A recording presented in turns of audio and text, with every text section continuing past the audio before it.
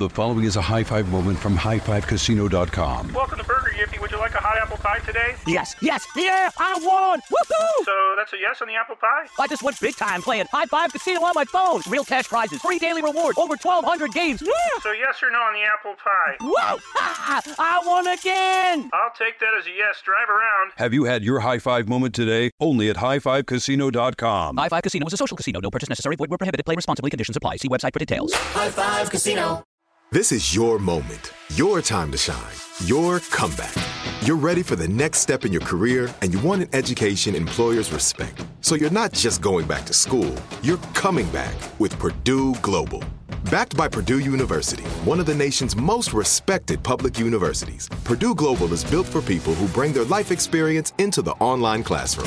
Purdue Global, Purdue's online university for working adults. Start your comeback today at purdueglobal.edu.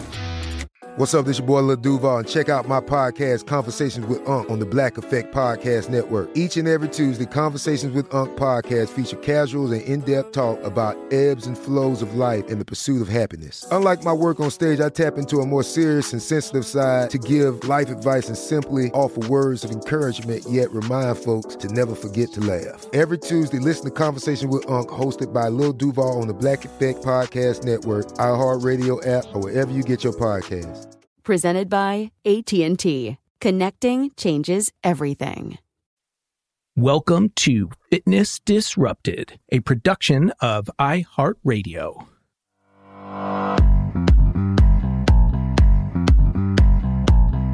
I am Tom Holland, and this is Fitness Disrupted.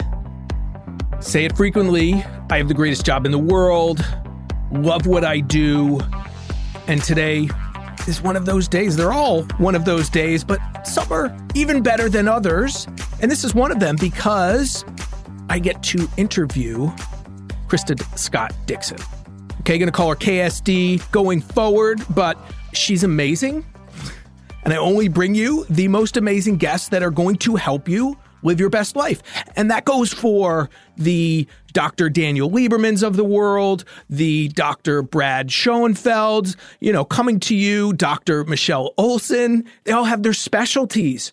And all of those people are at the top of their game, as is KSD.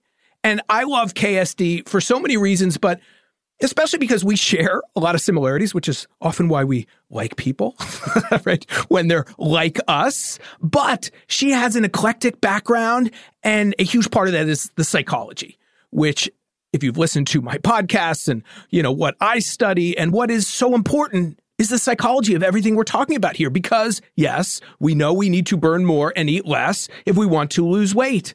But how do we do that?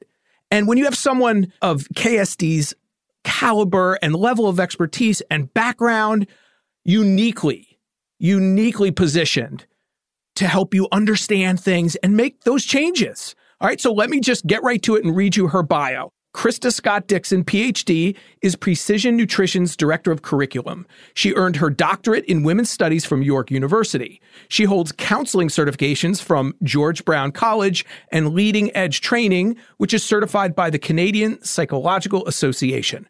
Currently, she is pursuing a master's degree in counseling psychology at Yorkville University in New Brunswick, Canada. Never stop studying. It's a huge sign that someone is truly passionate, loves what they're doing, and realizes, as I do, that we can never stop learning, all right? In her role at Precision Nutrition, Dr. Scott Dixon develops the curriculum for the PN Women's and Men's Coaching Programs, the PN Level 1 certification, and the PN Level 2 certification masterclass, along with other educational guides and courses such as The Science and Practice of Macros. Dr. Scott Dixon is the co-author of PN's Level 1 textbook, The Essentials of Nutrition and Coaching, and she's also contributed to an extensive list of academic publications, book chapters, website articles, and reports.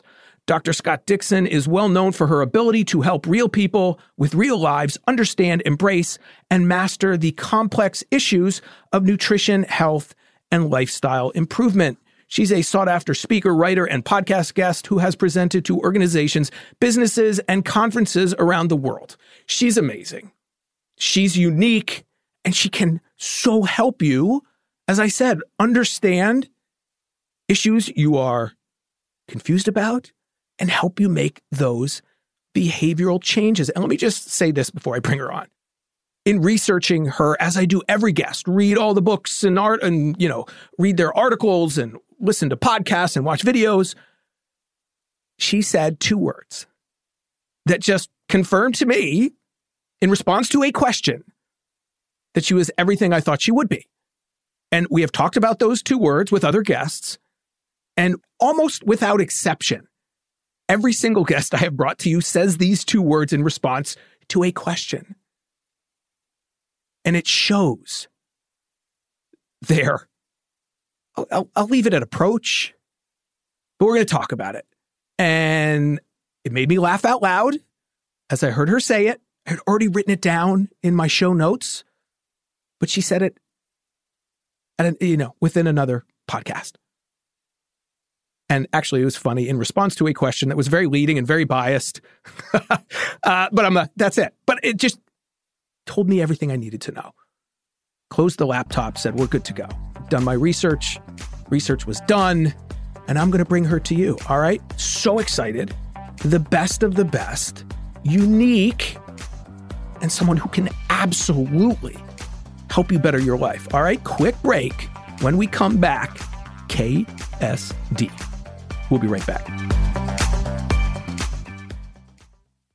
The following is a high-five moment from highfivecasino.com. I won! Yahoo! Private, put down your phone. This is the Army. Sarge, High Five Casino is a social casino. It's on your phone. Goes wherever you go. I win free spins, cash, prizes, free daily rewards, over 1,200 games. I won again. Platoon, present cell phone. High Five. High Five. Casino. Casino. Win at highfivecasino.com. High Five Casino is a social casino. No purchase necessary. Void where prohibited. Play responsibly. Conditions apply. See website for details. High Five Casino.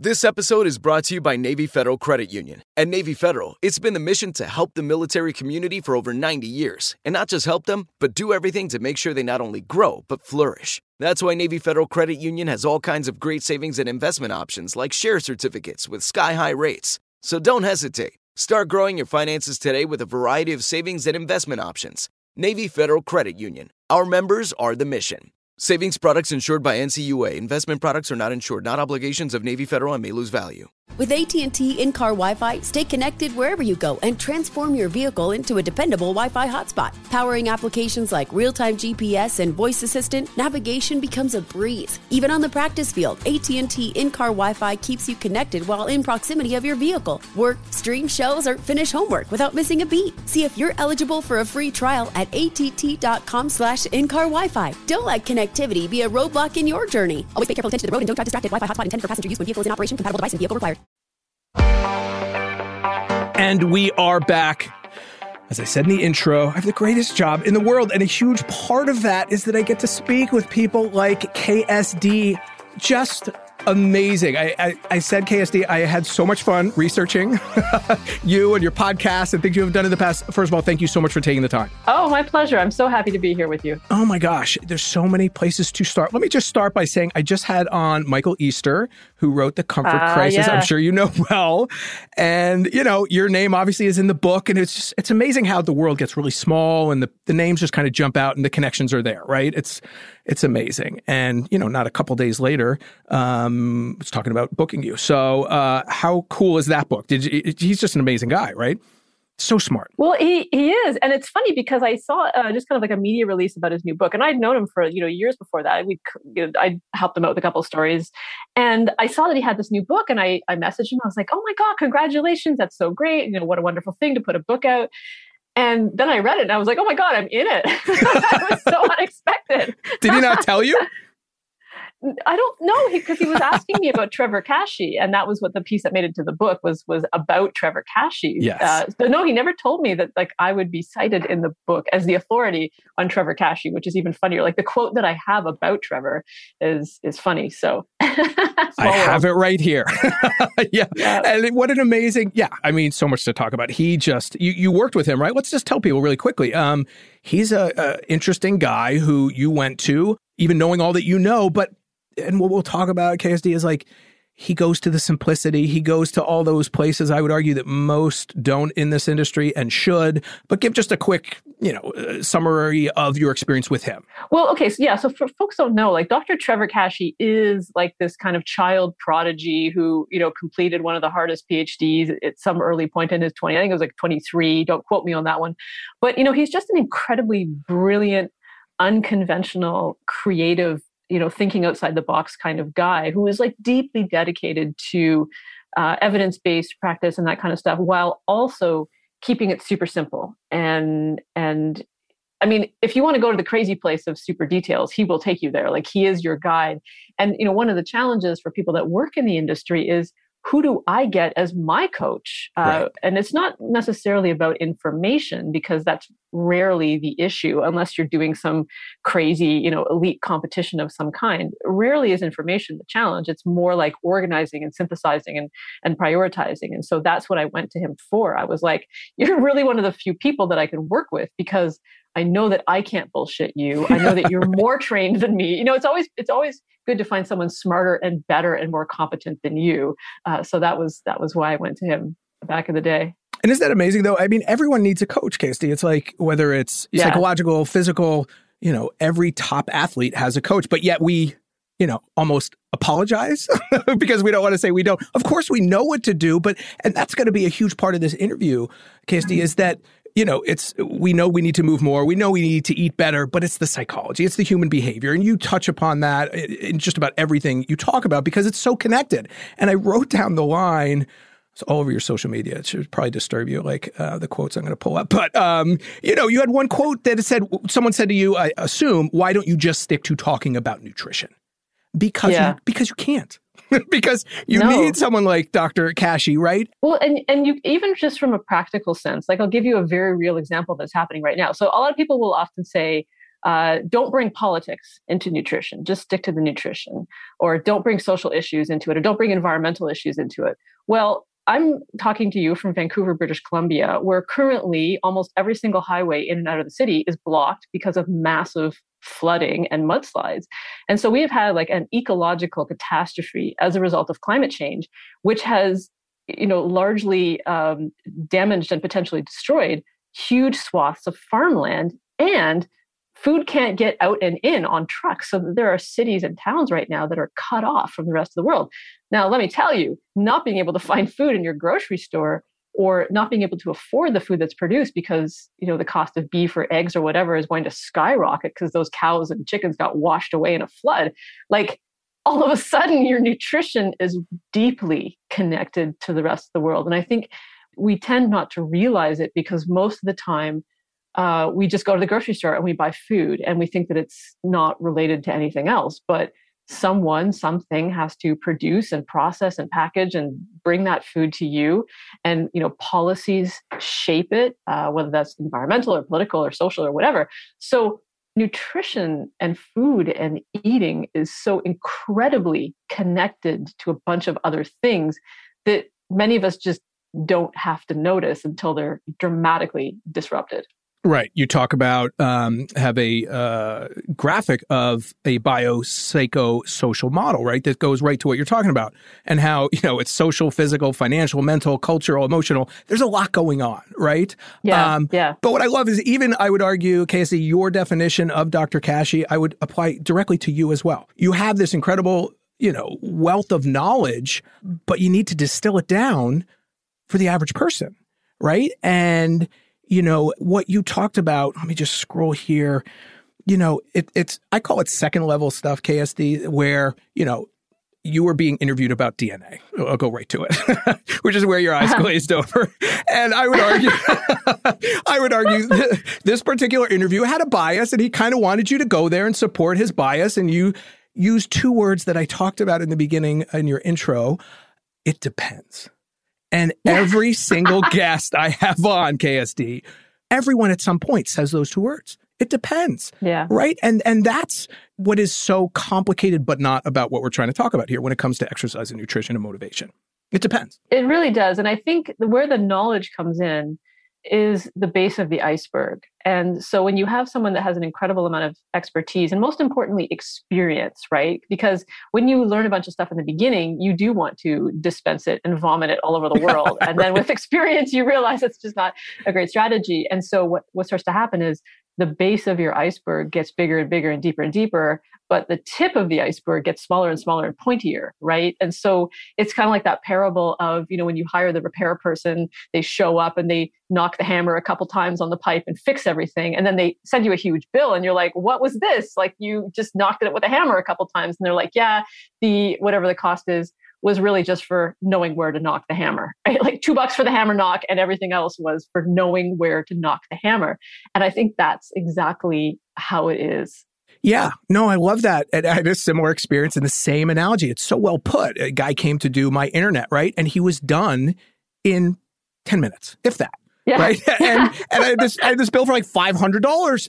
And I said, there must be people who, I get it. I said, you are so good at what you do. You have such a wealth of experience, over years that you can do this in 10 minutes and you do it right, which is really important too, right? And he said, yeah, I get people who complain all the time to me. He said, I sometimes will just spend another 50 minutes doing things that absolutely don't pertain to it at all. Just so it's such a great point. And, you talk about simplicity. I have a bunch of things I just want to hit on because you're so valuable in teaching people about this, and your quote is, I've seen many coaching clients with complex tracking systems, sciencey gadget outputs, and color-coded spreadsheets. The question I always ask, are those systems actually helping you? Right. Mm-hmm. And so talk about that because I'm so aligned with that. We're living in the greatest time for all this stuff, but do people really use it? Can they really use it?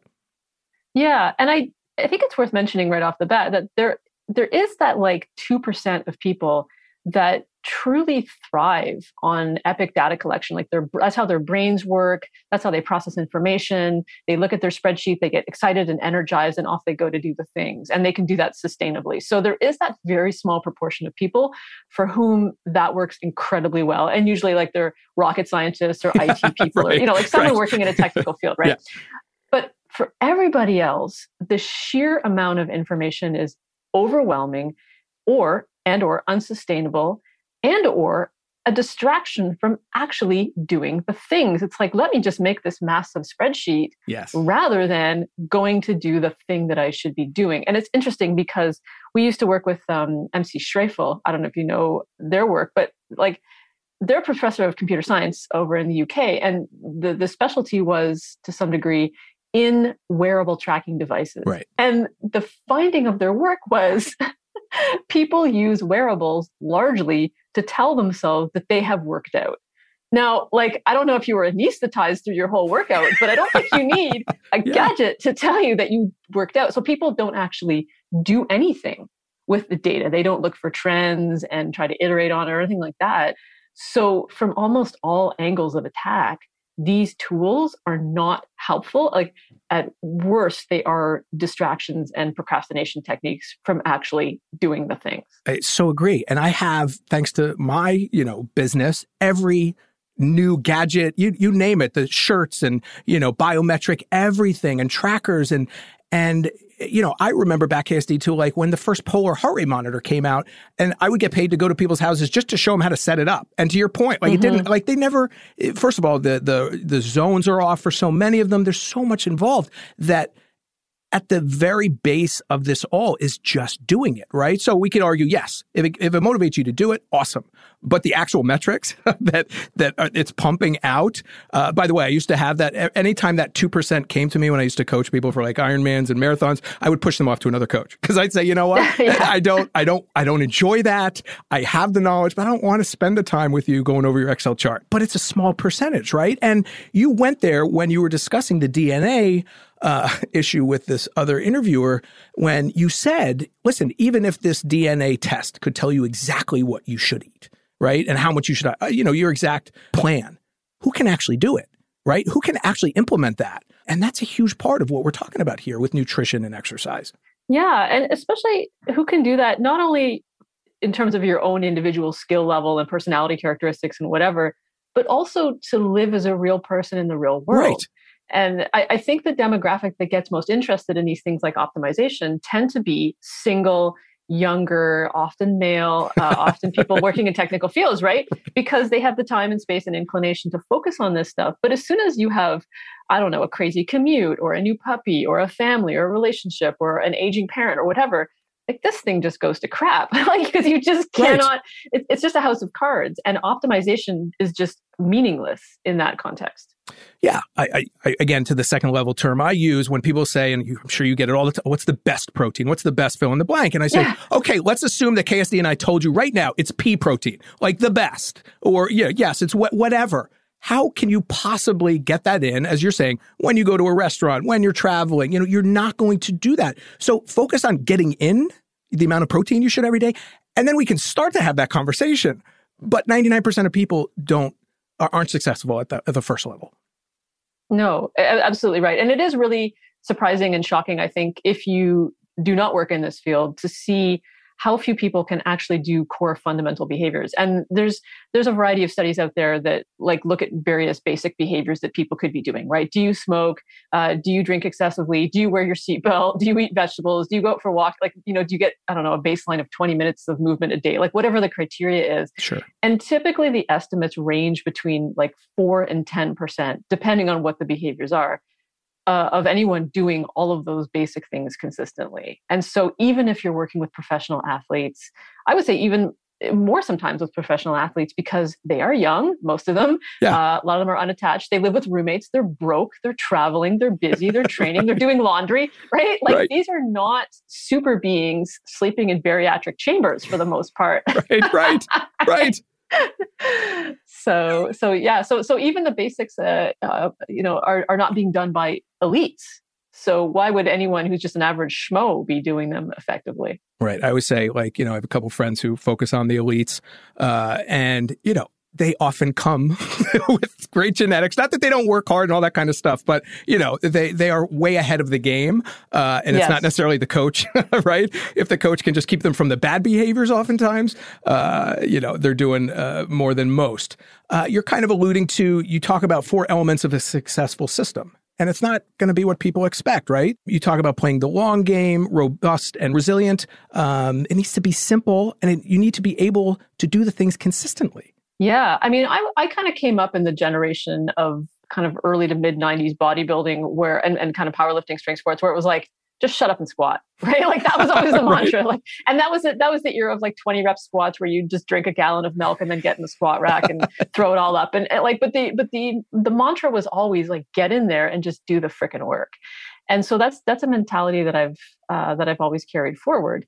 But this is exactly right. I mean, playing the long game is very key. And I think a lot of people get very focused on, okay, what am I doing today? What am I doing this week? What am I doing this month? Like I'm on the, 8-month or 8-week transformation program. Okay, cool. What does that look like in 5 years, 10 years, 20 years? And I mean, there's been some really interesting documentaries that have come out about some of the legends in bodybuilding and powerlifting and what happens to them 20, 30 years later when they continue with basically unsustainable protocols. It's not a pretty thing. So ideally, unless you're the kind of person who is just truly willing to put it all on the line for, whatever crazy thing you're doing, because that's, those are the daredevils and explorers of the world. Most of us really do need to be playing this kind of long game of moderation. Right. And moderation just doesn't sell. I would say KSD. No, it's boring. I pitched, my most recent books about, shorter workouts and things like that, which I totally believe and have practiced, and I know you do too. But, when we were going over the title with the publisher, and they're younger than you and I are. Long story short, I said, I love excessive moderation, term I have been using for years. And they're like, we hate that. Like, there's no chance and I was like, of course not, because that's, what makes sense. Yeah. It's that simplistic stuff, done frequently that just lead to results. And, one of my best coaches back in the day before I started coaching KSD was someone who he would fax me the triathlon workouts and there was no specificity. It was time in the saddle. It was run for an hour. It was, and he was going to make me earn the right to do the more complicated stuff. But even then it's 80-20, right? You still want to do a lot of endurance, a lot of the boring stuff, and people just aren't willing to do the boring stuff. Yeah. And I think that culturally we have gotten further and further away from boredom and the value of boredom and the ability to tolerate boredom. And I, not to make sweeping pronouncements on like kids these days or anything like that, but I do feel like the ability to sustain attention on tedious tasks is a scarce commodity now. And if you're someone listening to this who is younger, I would say like whatever is scarce is valuable, right? So if you can actually develop and cultivate that ability to focus and be intentional and attentional, I mean, you will become incredibly valuable in an economy where everyone has the attention span of like, a gerbil on espresso right now. I totally agree. And this is where it gets really depressing. Again, back to the comfort crisis. He talks about that in the book. And I don't know if you're a Seinfeld person, but I thanked him for that because there's a scene where Putty is on a plane with Elaine and he's just staring at the front of the seat. And she says, "Do you need a book?" And he's like, "No." And she said, "Are you going to watch a movie?" And he's like, "No, I'm just going to sit here." And it was so weird, but like, that's what I love, KSD, about my running and my endurance. Like, that's my mental time. And I know you even use that, it's about sanity more than vanity now. You still get the vanity side, speaking about exercise, but being alone with our thoughts, no one's doing it anymore. And it's really scary. And that is really where the breakthroughs come. And by the way, sanity over vanity is genius. I wish I had thought of it. But and everyone is not everyone, but people are often looking for insights and ideas and problem solving. And the reality is that, ironically, boredom and time with our thoughts is generally what creates them. It's like, when you're washing the dishes and you're standing at the sink and thinking about nothing particular, and all of a sudden you're like, oh my gosh, I just, thought of that way to solve that problem that's been bugging me. So there is tremendous value in putting our brains and our bodies on idle or just kind of like putting it on cruise control, letting them go, because we can't be hard-assing it all the time. We can't be redlining it all the time. And, I think that there are fitness movements that have emerged in the last while, and nutrition too, where there's such an emphasis on the extremes, like never eat this entire food group ever again. Always go beast mode. Like it's a very like never always kind of thing. Yeah. And, every PR, every workout, whatever it is. And it's like fundamentally biology does not work that way. You cannot be at the peak performance or the peak mood or the peak cognition or whatever it is at all times. It's simply impossible. Yeah, I've done these shows and usually they're like, I do a shorter show on Fridays, Fit Tips, but that line of, and I need to mention the specific company, but beat yesterday. And as you're saying, like it just violates Exercise Phys 101 about rest days and recovery and all that stuff. And I'm not impressed with those people. And, they're not going to be the ones who are healthy. You had the extremes with the bodybuilders and things like that. But I think that's a huge problem, is back to your, point about the long-term approach. We don't have that as human beings, whether it's with goal setting, and then they ascribe their injuries, whatever it may be, KSD, to something totally unrelated, right? Oh, it wasn't the fact that I was, doing as many reps as possible of deadlifts, for a month straight that my back suddenly went out when I went to pick up my toothbrush, right? And so there's a huge problem with the causation correlation, I think, with people.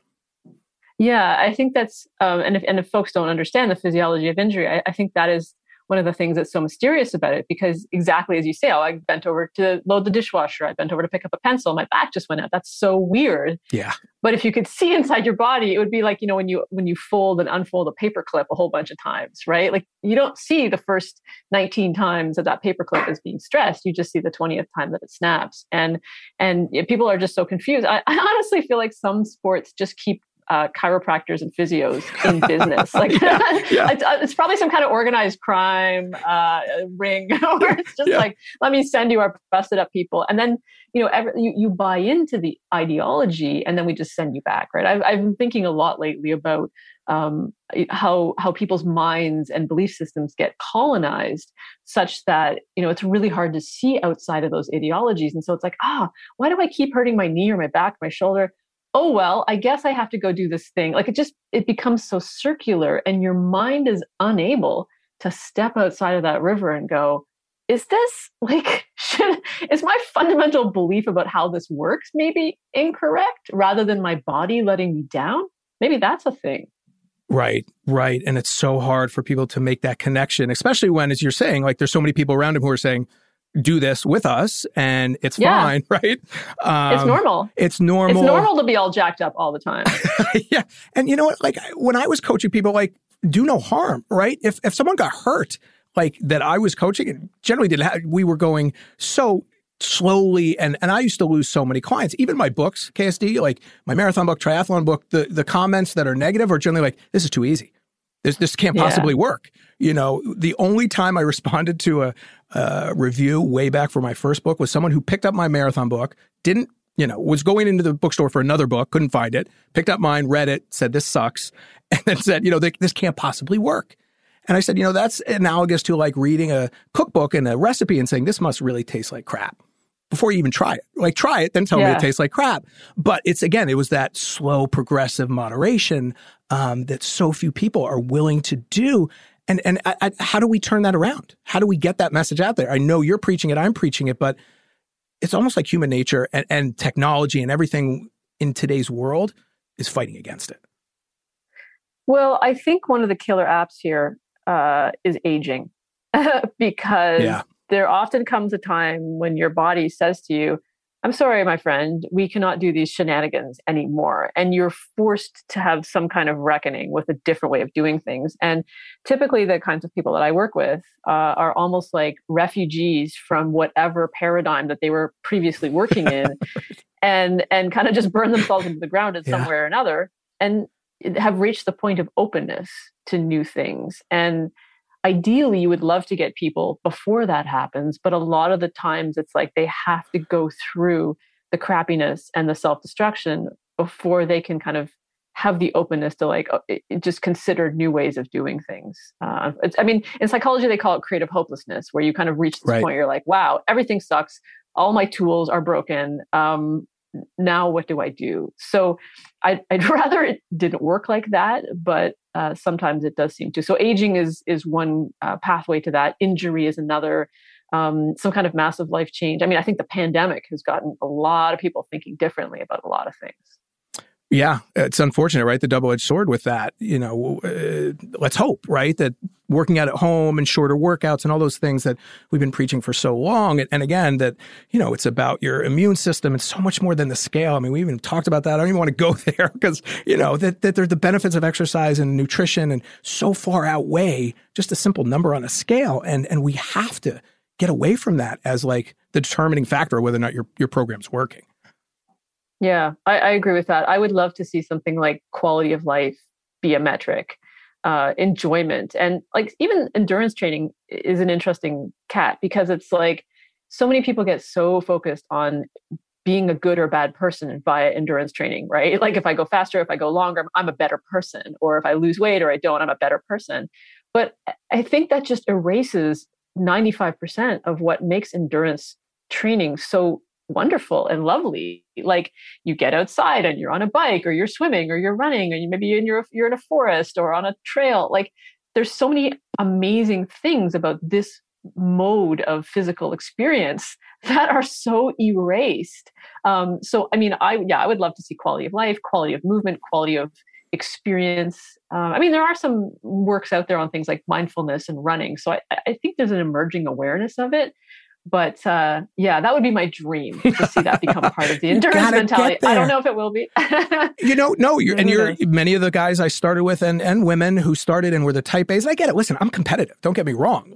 But at the end of the day, I want to be doing this when I'm 100. I don't want to do anything that's going to hurt me. And I want to enjoy the moment. And you have that. I have a great quote from you. You say, true success as a human is being enough, having, doing, and feeling enough in the present moment. When you start to feel that this moment is enough, you start to feel incredibly successful, even if the moments themselves are perfectly banal. And they're not. They're amazing, right? And that goes to KSD, like what I learned from doing all of these Ironmans and ultras and marathons is that word. That's my word when things get tough, is just be. And just be in the moment. And that's what it's taught me amongst many other things, but just being in the moment. And that is so hard for people to do, again, given technology and everything else. And it's incredible if you can get there. 100%. The word that I like to use is inhabit, to just fully inhabit. Like if you think of every moment as like a container that you can fill out completely if you want. Inhabiting the moment, I think, is the way that I think about it. And because I imagine almost like a fishbowl that a cat sits in. You know how cats kind of like expand to fill the space that they're in, right? And it's like the cat gets in the fishbowl or the box or whatever, and it fully expands to fill it. And we have the choice to do that. We always have the option to fully inhabit the moment, and or we can shrink ourselves and kind of try to squeak through the hole into the next moment, right? But fully flourishing and kind of taking up space in the moment, to me, is really what it's all about. Yeah. And you also talk about, which I just love, comparison to others. And you say it can be tempting to feel like there is a magical everyone else that is somehow doing, thinking, feeling better than you. Everyone else is doing this right. Everyone else is in better shape. Everyone else is getting it faster. And you say, after teaching and coaching literally thousands of students and clients, I'll tell you, there is no everyone else. Your path is your path. Today, when you hear your brain say some version of everyone else is, does, has, fill in the blank, ask yourself, is this true? And keep asking that. I think that's so powerful, especially in the social media world, KSD, of like Instagram and people feeling bad about themselves in this snapshot in time that isn't even true. And I just love that you really embrace that, like, it's about you. Let everything else go. Put the blinders on. Yeah. Well, and there's an interesting kind of dialectic there, because one of the things you're striving to do is, again, to use that word inhabit, fully inhabit yourself, whatever your selfness is. At the same time, you want to leverage that social connection piece for good. So rather than focusing on status and comparison and social hierarchies and internalized kind of judgment from others, real or imagined, usually imagined, what you really want to do is leverage that social part of your brain into connection and giving and supporting and helping and caring and, you know, putting good things back in the world. That is really when the social part of our brain is used for good. And I think that human beings have so many incredible, wonderful capacities that have been hijacked by, modern industrialized society in so many ways. Like, we want to be good team members. We want to work hard. We want meaningful labor and projects and things to do. And we want other people to like us. And like, these are all awesome, awesome things. They just get hijacked and exploited in the service of dysfunctional goals. So, whenever you find yourself kind of stuck in this, it's worth asking, can I leverage this part of myself that is probably a beautiful human capacity for something good? Yeah. And I mean, you talked about squats before. Another line I wrote down from you is a heavy squat is always going to feel heavy, but it produces growth. Right. And I always say, KSD, the answers to all of this are on Instagram. It's the application, right? Yeah. Everyone's posting this stuff, but so few are embracing it, understanding it, putting it into practice long term. And it goes to like the overload principle that you and I both know from exercise science, but that's physically and psychologically. And I would argue I care much more about the psychological because that leads to the physical. But it's getting outside that comfort zone that's important, but not too far. Well, yeah. So we have this kind of idea of like a growth zone, which is kind of like that Goldilocks porridge idea of like it's or I call it sometimes like playing at the edge of the sandbox, which is still kind of safe, but you're at the edges, right? And so if you think about like 3 concentric circles, one of them, the smallest one is like your zone of safety, security, predictability, certainty, things you know how to do well, things you're comfortable in. And then there's a circle just outside of that, which is the growth zone. So it's just a little uncomfortable, just a little uncertain or unpredictable, or just, just slightly outside the limits of your abilities. And then there's a third circle, which is like definitely impossible. So a lot of the time we want to be kind of oscillating between our security and safety and uncertainty and unpredictability. We can't be chronically living in a state of growth any more than we can chronically live in a state of, like, we can't be squatting all of the time, right? There has to be that rhythm of like stress recovery. And so the same thing with growth, it's like push into the uncertainty and then come home to a nice warm meal and a hot shower, and then go out the next day and do it again. And so it's in that oscillation that you're able to continually grow and that your growth zone continues to expand. I mean, you definitely do not want to stay in your safe zone at all times, because that's when stagnation occurs. But you have to kind of like titrate and oscillate and rhythmically attempt the path of growth, because too much, too soon, overwhelming is what we call trauma, of course. Right. And that's what drives me nuts about, the fad diets and things like that. What we're kind of talking about here is self-efficacy and, being successful, situational confidence. And when you try these fad diets, you're successful. You do what they ask, right? It's just, they were meant to be short term. You lost a lot of water and a bunch of other things, but it erodes, I would argue, that self-efficacy. It does not build it up. And so you don't think you can be successful, and you're less likely to do the right challenges, right? To go outside that comfort zone in the right way. And that's so problematic. And that's, we want to build up that self-efficacy, not break it down. Yeah. And the image I have, as you say that, is something like a staircase where we hop up one little step and then we pause on that plateau to celebrate that moment of like, yeah, I did that. And I'm not rolling back down. Like, I am now on this plateau from which I can hop to the next step eventually. And so it almost becomes like a ratchet where it's like chunk, chunk, chunk, like you kind of are always moving forward more or less. But you also have time to sort of pause on those steps. But like, what you've done is evidence. Like, you can look at it and say, I did that thing. That was a real thing that I did. So you don't have to rely on like affirmations like, you're awesome. Give me a break. Like, who believes that, right? But if you can point to, like, for example, just today, something really silly. I ran home from the gym this morning because it was raining. And I was like, I could take the bus or I could just go slog it out in the rain. And I had a little tiny feeling of accomplishment, a little tiny feeling of being a badass just from running in the rain. Right. And again, it's a silly thing, but I can point to it and say, you know what? I had the choice to take the comfort path. In this instance, I chose not to. And that's something that I did as evidence, of the person I want to become. And that's, if you work with clients, you can continually hammer on those moments and say, you did that. It's a real thing. It's evidence. And over time, it just starts to change your perception of what's possible. So I knew I would love speaking with you so much is I just did a podcast on why you should run in the rain, right? Tell me how much fun it was, though. It was so much fun, wasn't great. it? Yeah. I mean, living in Vancouver, British Columbia, you might as well get used to the rain. And so, like, one of my projects, because I'm not from Vancouver originally, I'm from Toronto. So this is like a learning curve for me to get used to the rain. But I have decided I'm going to confront the rain. Like, I'm going to just, get over the hump of avoiding activities in the rain, because if that's what you want to do here, you're going to be inside and sad a lot of the time. Right. It's just, I get texts all the time from friends who are driving and I run through the puddles. I mean, I'm 8 years old. I'm having so much fun. Granted, it's not freezing. Yeah. I don't want to be cold, KSD, but like, it is so much fun. But I get the text where people are like, what is wrong with you? Right. And that's actually part of the fun. Like, if people don't see you doing it, it's a tree falling in the woods type of thing, but it is for yourself too. And it's outside the comfort zone, but it's in a fun, unique, novel way, right? Let's pull this together with stress. You talk about stress, and one of my favorite topics too, along with like self-efficacy. And you have a line where you say, the reality is you will almost always be under some kind of stress, facing unexpected events, busy, rushed, scattered, dealing with change or anything other than what imaginary perfect moment when your fragile, complex system works, right? So I think back, I will never forget Richard Simmons on his radio show, and someone called up KSD and like gave him this litany of like people that died, like just horrific things happening in their life, and like, 5 at the same time.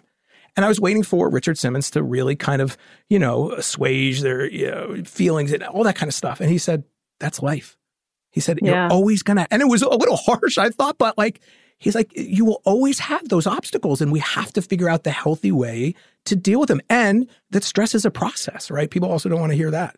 Yeah, I think befriending those destabilizing events is really key, like accepting and befriending them. And I'm blanking on the name of this effect, but there is this kind of cognitive bias where we expect to have this sort of idealized future. Like, just around the corner is this idealized future where stuff doesn't happen. Right. People don't get sick or die, or meetings at work don't go long, or traffic isn't a thing. Like, but of course this does not exist. And most of the things that happen to us can be fairly reasonably predicted.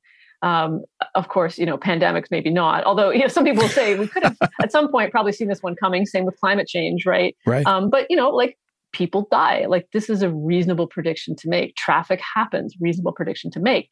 And so, like, in a way, accepting the presence of these events as part of the fabric of your life, in a way, makes it easier to deal with. Like once you kind of get over the hump of like existential panic about the fundamental uncertainty of life, like once you get over that and just kind of let the waves wash over you, everything becomes just so much easier. And you become so much more robust and resilient because you're always thinking about, okay, how can I, route myself around this obstacle? So not necessarily smashing through it or even what we would say overcoming it, but like just routing through. Like, I was telling you before we got on this call this morning, I woke up with a weird eye thing. I couldn't open one of my eyes all the way. And I was like, but I still plan to go to the gym. And I was like, yeah, I'm pretty sure I can squat by feel today. Right. And so off I went and stumbled on the bus, eye half open. Right. And like, I just routed around that obstacle today. And I'm not saying, go and work out with no matter what's wrong with you, but it's more like, I retained that spirit of creativity of like, what can I do? Oh, I can open one eye. I can squat by feel. I can take the bus, right? So, I mean, the sooner that you accept that shit happens, right. And like, as, I'm 48, you're 52, I think you said, like, this happens. And the longer we age, the more stuff accumulates. So you can either go kicking and screaming about it, or you can embrace it early and float with it. Because like those are the only two options. Right. I mean, my wife wants to kill me because I'm the complete underreactor thanks to this approach to like, life stuff happens and there's always going to be obstacles. And, back to the self-efficacy, the more you confront them, approach avoidance, you're going to get stronger and more resilient, all those terms that are thrown out there again today. But that's what going outside your comfort zone does. It gives you the confidence and the tools. The stress process is, have I experienced this before? And if I have, if I haven't, do I have the tools necessary to deal with it? And if I have, awesome, right? I've done this before, right? And actually just, when I was getting ready to run across the Grand Canyon and back, like I sat in this hotel room the night before and I'm like, oh my gosh. And I went through like 30 different things that could go wrong. And then I just put them aside and not one of them did. Right. And things that kind of should have that normally did on a much shorter experience. So, yeah, the worry and the stress will always be there. And we're not programmed to have the stress, as you talk about frequently, too, that we do today. This is not how we evolved. And it's really negative for our health. And so control what we can. Kind of wrap it up with that. Right. Control what you can. Yeah. And don't try to control anything else. I mean, like there are so many things that are fundamentally uncontrollable. And I think really acknowledging that and not in an apathetic kind of way, but recognizing that you can still act, even if there's so much uncertainty. And like one of the little nuggets of information I think about a lot is that as we age past a certain point, like when we're younger, it's all risk all the time, right? Like just stupid stuff constantly. And then at some point as we age, our amygdala, our fear center, becomes much more active to the point where it starts to almost hypertrophy. Like if I was to look inside your brain, I would see this fear center physically getting bigger. And that fact has always stuck with me because it's like, yes, of course, as you age, as you become more frail, more physically vulnerable, it would make evolutionary sense to become more fearful. And, which is why you see so many older people, worlds start to shrink and shrink and shrink. Like, oh, I don't know. There's too many people there. I don't want to travel there. What if something happens? I saw this happening in both my parents, that their fear centers just started to really amplify. And I thought, there's no way I'm going out like that. And so like, now that I know this is happening, I am going to fight tooth and nail. And I know I just said a moment ago about kicking and screaming. Like I can accept the fear, but I don't have to be determined by it. And knowing that I have found really, really helpful to know that this fear is not actually useful information most of the time. That's such a great point. And that's, where it gets a little complex with evolution and stuff that, again, was protective in a totally different context, right, than what we're living in today. And that's good and bad. I'm not sure my amygdala has changed much, which it should have. It's also grown up with 5 brothers, KSD. I have problems, which is why I run really far. And, I used to say it was cheaper than therapy. But, oh my gosh, we could go on for hours more. Thank you so much. We were going to talk about, diet stuff. And I'm like, you know what? I don't even want to go there. You have a great article that people should read, 8 Biggest Diet Problems, right? If you want to learn about that and really how to approach eating, Google that. That's a great resource. But I just love that it's the psychology, KSD, that we need to focus on, right? And We'll finish with this. You said control what you can and expect it. Exercise makes us feel good. Back to the sanity over vanity. And again, you still get the vanity, but control what you eat. I end every show, KSD, saying that. We control 3 things: what we put into our mouths, how much we move, and our attitudes. And that's exciting, right? And take that. And far too often we're told we don't have that control, that it's your genetics, that it's your DNA, that you can't escape that. Not true. Yeah. And you can move.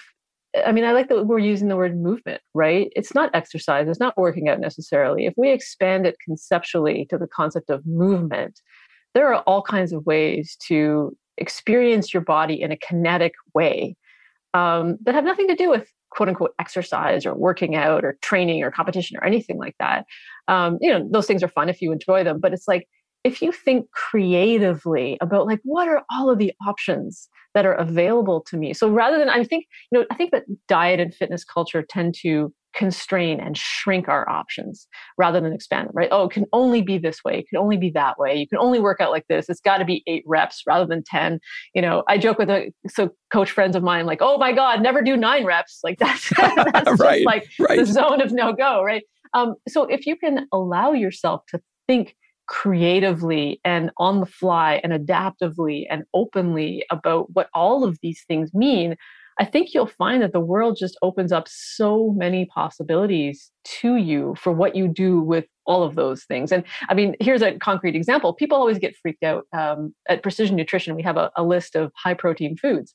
It's like a little shopping list. And we very clearly say, like, we cater to a global audience, right? So these are foods that people might be eating from all over the world. And of course, usually the kind of Anglo-American readers freak out because they're like, there's bugs on here. There's whales. There's seafood I don't recognize. There's like guinea pigs, like kangaroo, like who's eating, who's crocodile, who's eating this stuff? And it's like, well, if you travel all over the world, you see that people are very flexible and creative about what they eat as their protein. The more creative you are, the more options you have. So, I mean, that's maybe what I would close it out with is always be thinking creatively, kind of opportunistically, and adaptively, and you'll never run out of possibilities for yourself. Right. There is no one way, omnivore, scavenger you talk about, which I agree. You look at evolution. We adapted in certain ways, but, find the carbs you like, find the protein you like, find the fats you like, find the exercise you like. And I love that you said, I want to get away from that term. I don't know what movement for now, right? But, you can go to the gym 5 days a week for an hour and sit all day long, and you're going to be really unhealthy. So it's not about going to the gym. It's not about doing an hour. It's not about doing a marathon. It's about moving all day long and the benefits that come from that. I'll finish with this line that you have about it. You say, movement is the medication I need to take every day. And I'm 100% with you. And if I don't, I'm going to be a horrible person to be around, right? Yeah. As I'm sure you are. But let's finish right there. I've said that 9 times, but if I said to you, KSD, you couldn't do your movement, you couldn't exercise, you couldn't do those healthy habits you have now, you'd be really annoyed, right? And so there is a point, I call it, that tipping point with people where what you thought was unpleasant becomes really pleasant. And that goes for healthy eating and exercise, movement, whatever you want to call it. Not just pleasant, it becomes your anchor and your lifeline. Exactly. And everyone has the capability. I always have, now I feel like, looking in the mirror, but it's true. Like everyone has the capacity and the capability to get there. Just keep trying. There is no failure. Find what resonates with you and keep trying. Just because you don't like indoor cycling, that's okay, right? Maybe it's Zumba, maybe it's swimming, maybe it's walking, maybe it's jumping rope. There's so many different options. What's your go-to workout? We'll leave it with that. Well, it's changed a bit. I mean, I used to be kind of an old school weights person, but with the pandemic, I actually just joined the gym 2 weeks ago. Since, for the first time since March 2020. And so over the last couple of years-ish, I have been training outside exclusively. And I have come to love it in such a way that even old school strength training can't reproduce. I mean, I figured out, for example, living in Vancouver, I can go to the beach and there's that little showers, that people have to wash the sand off their feet. I can hang my TRX off that. And so I can do a TRX workout with a view of the ocean and a view of the mountains. And I'm like, why would I ever go back to a gym again? So my preferred movement at the moment is outdoor, whatever that is, rucking, hauling, climbing on beach debris, putting the TRX, running, cycling when it's nice. I mean, that's my jam right now. And I'm loving it. I so agree. I have all the, work with a couple different equipment companies, home exercise. I have it all, but I want to be outside. Even when it's raining. I mean, it's got to be thundering and lightning, right? But to bring us inside. And even then. Totally. It has to be apocalyptic exactly. and like actively dangerous. I mean, there are parts around here, around Vancouver, where it's like mess around and find out, right? Right. Darwinian. But Darwinian, exactly. PN, tell people about Precision Nutrition who want to continue with you, the program. Tell them a little bit about it. Yeah. Well, I mean, precisionnutrition.com, you can go and see what we're all about, because there's so much free stuff on the site, all kinds of articles about all kinds of topics and in all domains of what we call deep health, which is this kind of, lots of different ways to be health, whether that's your physical health, mental health, social health, whatever. And so, we coach clients at Precision Nutrition. We also teach coaches how to coach. And so we've got all kinds of courses on everything from physiology to psychology. We just put out this certification on sleep, stress management, and recovery. So that goes along with our level 1 and level 2 kind of nutrition and health certifications. So, you can go and get a ton of free stuff and do a deep dive into deep health, as it were. And then, if that's something that you're into, you can always take one of our courses or get certified if that's your jam.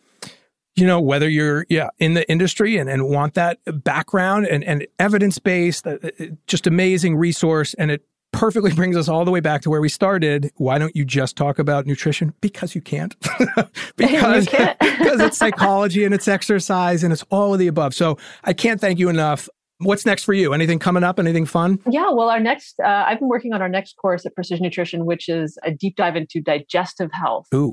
Which I know this might be weird, but I've always found like gastroenterology super interesting. And I realize I'm kind of a weirdo about that one. But someone's got to do a KSD. That's right. I'm falling on my sword for all of you. Yes. But it's just like, like having an upset tummy just ruins your day. And I've always kind of found that fascinating about how bound we are to our digestive health. So so eating, pooping, peristalsis, it's all in there. I get to make fart jokes. I mean, this is really, I'm in my element. So that'll come out in the new year. There you go. That's what we have to look forward to. That is awesome. And again, thank you so much. And I want to do this again. So I will be reaching out again. Thank you so much for taking the time. Well, thanks for having me. All right. And we will be right back after this short break.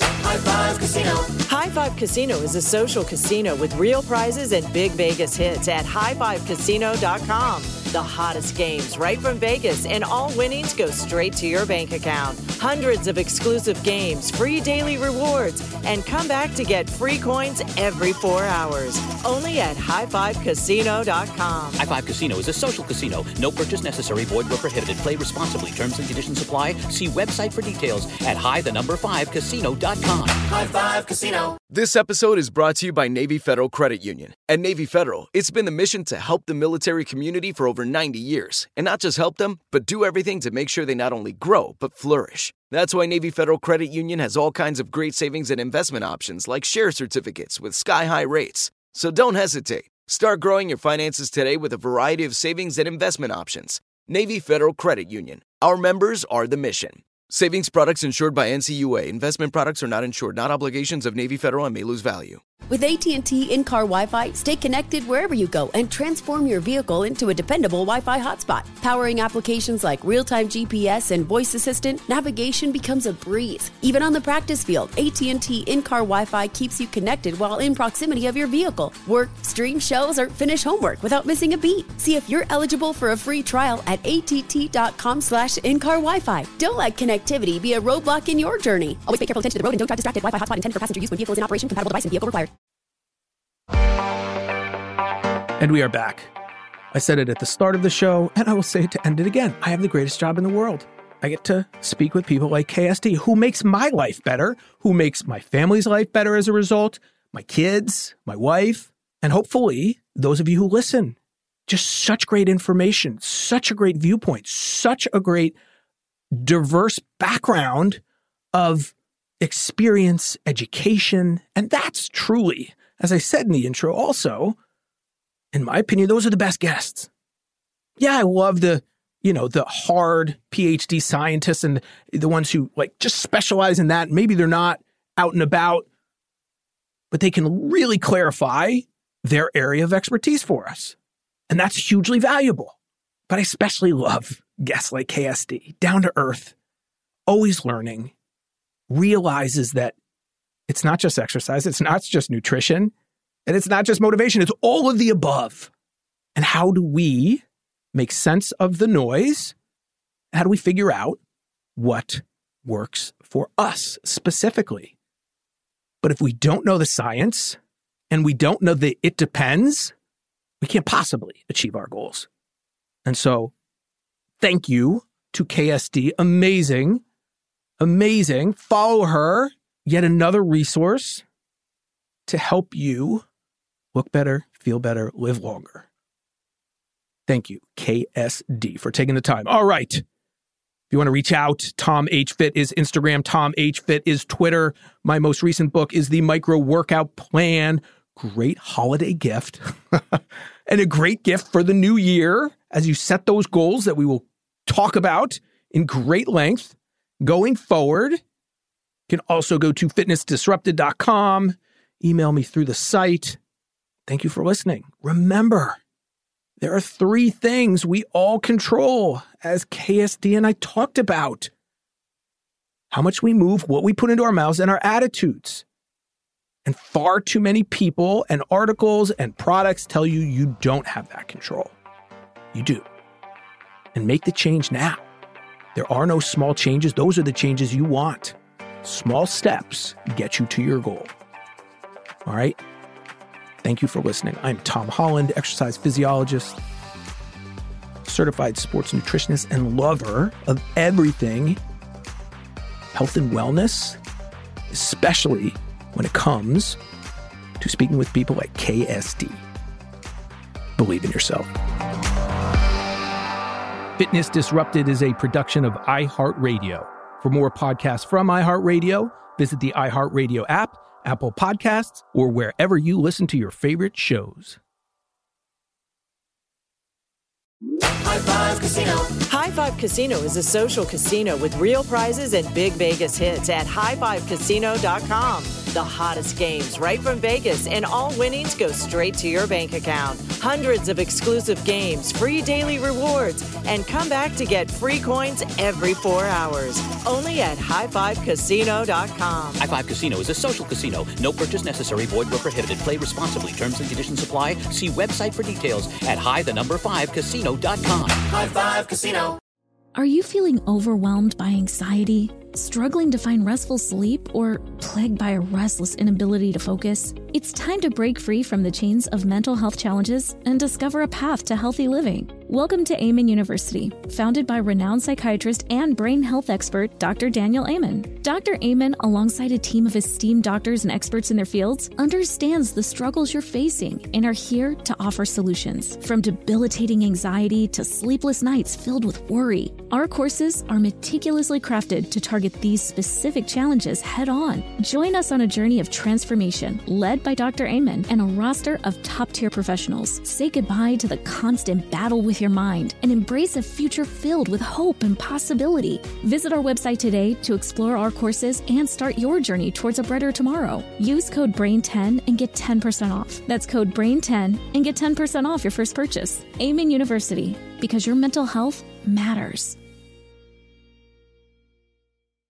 During the Right Rug Flooring Hello Summer Sale, you'll find savings throughout the store, all backed by the right price guarantee, including carpet with a lifetime stain warranty, only $159 installed with pad. That's right, $159 includes expert installation as soon as tomorrow. Visit rightrug.com, RITERUG.com, to find a showroom near you or schedule a free in-home shopping appointment. Say hello to summer and save. Right Rug Flooring, right here, right now.